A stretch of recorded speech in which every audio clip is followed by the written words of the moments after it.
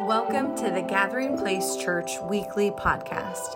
We hope today's message ignites, equips, and challenges you to live out your Christian faith and to bring healing to a broken world. Amen. Well, we've been in a series and really getting our head around the marvelous wonder of what's known as the Incarnation. That this Christmas Eve, this Christmas season, every Christmas season, we ponder, we celebrate, we reflect, and we look to this baby, this God-man, who could not be contained, the God of wonders, who hung the skies, who created the mountains, decides in the Incarnation out of deep, affectionate love, saving love, redeeming love for you and I to contain himself in the womb of a virgin.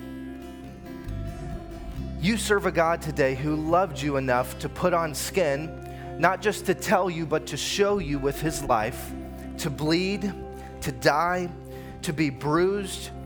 The first to ever declare this gospel truth of old is found in Genesis 3:15. We know this and we've established this, that there would be a seed that would come, a seed that would be established that would come into the earth. And through his bruising, he would be able to crush the head of the enemy. He would be able to crush sin for you. He would be able to disarm and crush the demonic and Satan for your life. That it is a declaration of victory.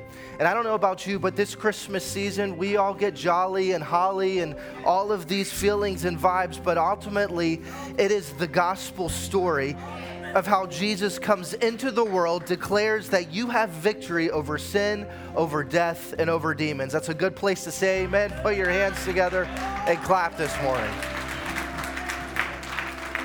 Maybe you want to be like my daughter Ella. She had to jump a little bit and started to feel it.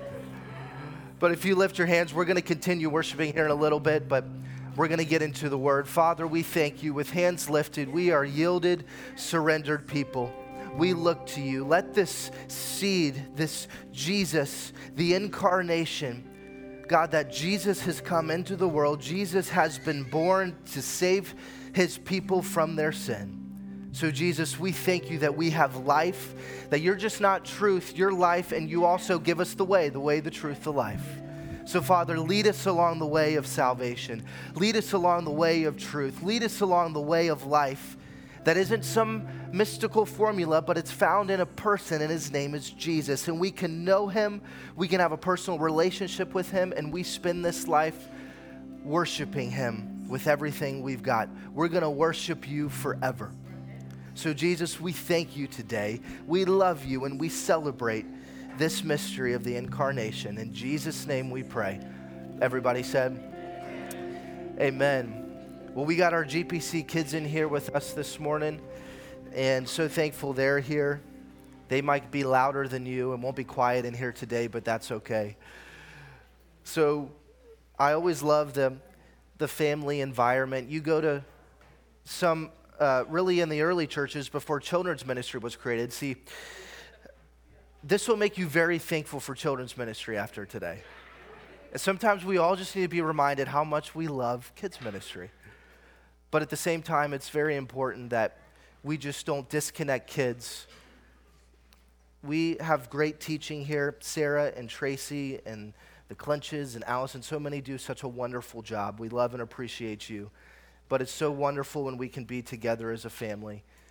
And this Christmas Eve, I pray whatever Christmas means to you and whatever feelings you have towards Christmas. For some, it's exciting, it's family. For others, you see more loss, hurt, and pain. But the joy of is we all unite our faith to Christ, and that is the true reason, and that is the true season. We put aside a lot of these feelings and we focus in. So if you turn in your scripture today, we're going to jump right into Hebrews chapter 12. And what I want to look at today is the Incarnation in light of the cross. That John I believe it's John 1:15 or John 1:14, when the cousin and close friend of Jesus, when he sees Jesus come onto the scene, he declares Behold the Lamb of God who takes away the sin of the world. Now, in John declaring that, we've established that Jesus is a healer, yes. Jesus is a wonder worker, yes. Jesus has all of these wonderful attributes, but ultimately it's at the day of his death that we see the purpose and the importance of what Jesus came to be born to do. Jesus was born to die. And in Genesis 3:15, we see that the seed is declared that it's coming and that it must be crushed. When you think of the seed, when it's buried into the ground, the shell has to break in order for the beauty of life to come forth. And what I want you to get in your spirit today is that some of us, we're in the ground, but we're still hanging on to the shell. And you've got to allow the shell to break for the beauty of life to come forth. So Jesus would be born, but it was at his crushing, it was at his bruising at the cross that the beauty of salvation could then come forth. And so when we see the Christmas story, you can't exit resurrection and you can't exit the cross because it all comes together. And you can't truly appreciate Christmas if you don't understand what the purpose of it is, what the gospel is, what the truth is, and what we have to live by. So as you see Romans 12, this would be a very familiar passage to many of us. But what I want you to see today, or Hebrews 12, is that my prayer is that you throw some things off. That whatever is weighing you down, whatever sin is so easily entangling you, that you get free. Because we can celebrate Christmas, but if you never experience the freedom that Christmas brings, you celebrate in vain. If you're caught up in bondage, again, if you're holding on to that shell and never letting it break and letting the beauty of life come forth, the beauty of the gospel to come forth, then you are missing what it's all about. So this is the race of faith. How many of you know we're in a race? Many of us, we want to say we just want to sprint and get to the destination, but it is not a sprint. You have to train yourself for endurance. When's the last time you've been told or you've seen when you step foot in through the doors of the church that you are being trained for endurance, that you're being trained to last, to be faithful, to be loyal to Christ?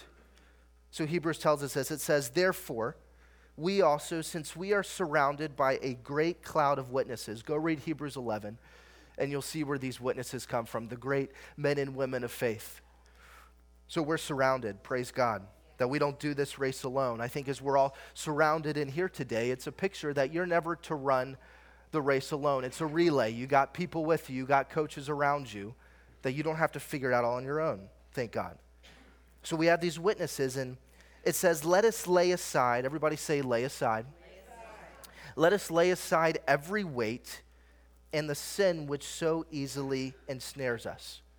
See, many times when we read this text, we put sin and weight together. But you need to see first that there's weight you got to put aside, and then there's sin that wants to ensnare or entangle you that you've got to put aside. In other words, what the scripture is teaching us here is it's not sinful, use this analogy, it's not sinful to go swimming with a bowling ball, it's just dumb, right? So there's a lot of things we do that might not necessarily be in the camp of sin, but it's just stupid and it's dumb, and the choices will not produce life and abundance and truth.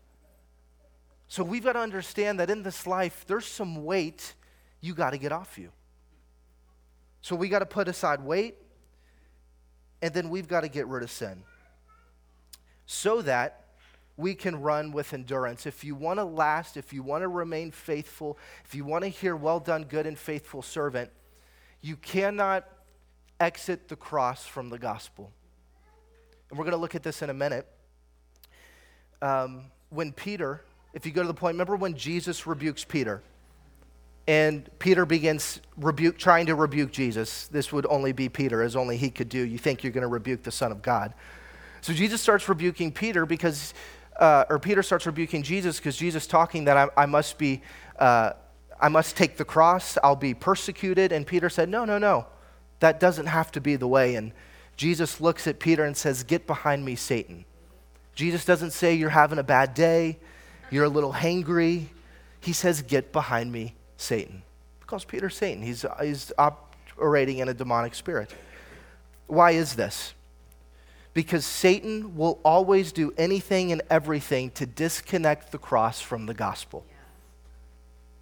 And this is what you have to know. And this is why we have a cross when every time you come in, because you can never disconnect the cross from the gospel. You must live a cross-centered life. And we're going to see this. It says, looking unto Jesus. How are you going to endure? How are you going to throw weight off? How are you going to fight sin? You have to stay fixed on Jesus. Who is he? He's the author. Say author. He's the finisher. Say finisher. Of our faith. Who for the joy, you want some Christmas joy this year? Well, Jesus' joy was you. And when he endured his cross, guess who he saw in his mind? Guess who he was praying for? Guess who he was interceding for? The reason he endured the cross was because he knew it would save and redeem and heal you. You are his joy. You are his inheritance. You are his prized possession. You are his greatest gift. And what we've got to understand and see today is if we want to have real joy, not happiness, happiness is contingent upon your circumstance. And as I look at the world today, I don't stay very happy based off all the circumstances I've got to walk through. But there's a joy and there's a peace that you can have regardless of the circumstance because you carry your cross as Jesus teaches us to do. So his joy is found in the cross. And when you think about it, it's such a paradox because how is there joy in a rugged, torturous Roman cross? It doesn't make sense. It's a paradox, but this is how Jesus works and this is what he does. He said, for despising the shame, he sat down at the right hand of the throne of God. Matthew 16:24, you know this, and this has really been our theme this year. If you got the t-shirt, it was on it. But it says this, Jesus said to his disciples, if anyone desires to come after me, what must they do? Talk to me. Let him deny himself, take up his cross, and follow me. If you want to build a big church really quick, really fast, don't share this scripture. Because nobody wants to deny themselves. No one wants to deny their flesh. But Jesus says, and here's where we spar with Jesus a little bit, is we think because we said a prayer when we were 12 and our sins were nailed with Jesus on the cross, which they were, that kind of carrying the cross is over with. But Jesus says, you've got to daily, somebody say daily, you've got to daily pick up your cross and follow him. And we try to live and we try to conjure up this gospel and this idea that we don't have to pick up a cross every day and deny something of ourselves. You see, the cross is the very thing that gets you to the place, not to make you a better you, but makes you more like Jesus. Quick story for you. We have this water filtration system in our house, and we haven't touched it in 2 years. We bought the house, haven't used it, and we're like, you know what? We better make sure that we're drinking clean water, right? And so we had somebody come out. Costs a lot of money to get these replacements. If you have them, you know it. But I just began looking at the whole process of purifying.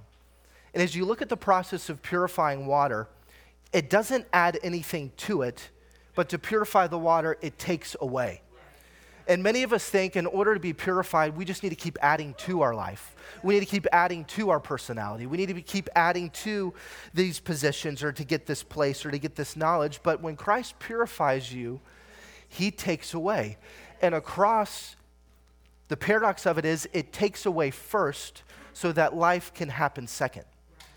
Many of us want to get to the power and get to the life and get to the anointing, but never go through the cross, which is the only crossroad that will ever get you to it.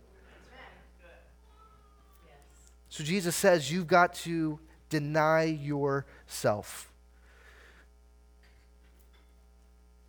You see, if a faithful pastor, I wrote this down, you should be thanking me on Christmas.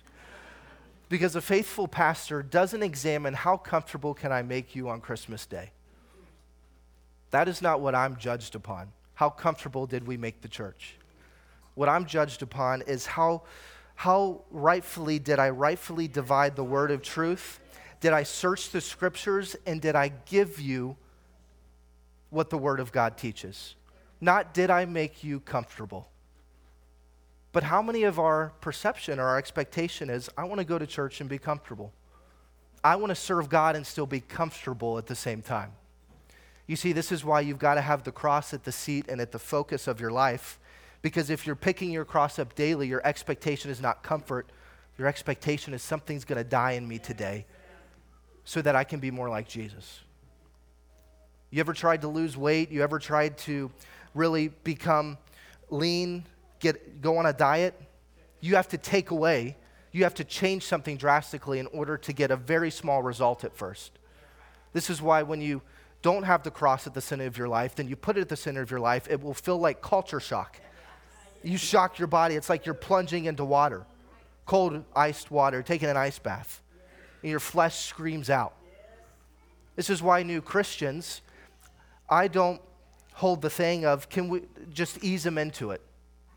Nowhere does it says ease them into the cross, but you got to tell them up front, you've got to deny yourself, you've got to take up your cross, and you've got to follow him. We've lived in a world and in a church and have this gospel and this faith that tries to put all these creature comforts around the cross so that we can keep you coming back to church, so that you don't just run away because it gets too hard too quick. But the cross is powerful if you can see it for what it truly is. And Jesus knows this, and this is what the purpose of the gospel, that it is a way of living. You see, we can begin to take the gospel as such. I wrote this down. If you think the gospel is this, you just need to try to do good. You need to try to be better. Why don't you just add God to your will instead of submit your will and pick up his? Just add him to yours. God always wants to bless what's been in my heart of hearts. How can I make Jesus just part of the equation that makes me the most happy? And if we're not careful, we can think this way, and we can build our lives around a gospel this way, and it's not what Jesus came to give us and what he came to do, and the message he came to bring, starting at the seed in the virgin in a manger. You see, Jesus hid himself before he was ever revealed. And the thing I've come to find is hiddenness can be glorious. You see, the safest place for you to be is hidden. The most protected place for you to be is hidden. This is why at ZCA, there is a nature of our school and how we educate children that they are hidden from the things of the world. We are protecting their innocence. We are giving them the seeds of Christ and of the gospel at a young age so that it can grow beautifully. Because a seed doesn't become a giant tree overnight. And many of us, we neglect our children and we don't give them the seeds and the water necessary. And then we expect when they turn 18 that they'll naturally be this strong oak tree that can last the storms. You've got to put the seed down. And you've got to bury it in deep. And you've got to nurture it. And you've got to take care of it. And this is what we see in the life of Jesus. So I want to be faithful to you in this.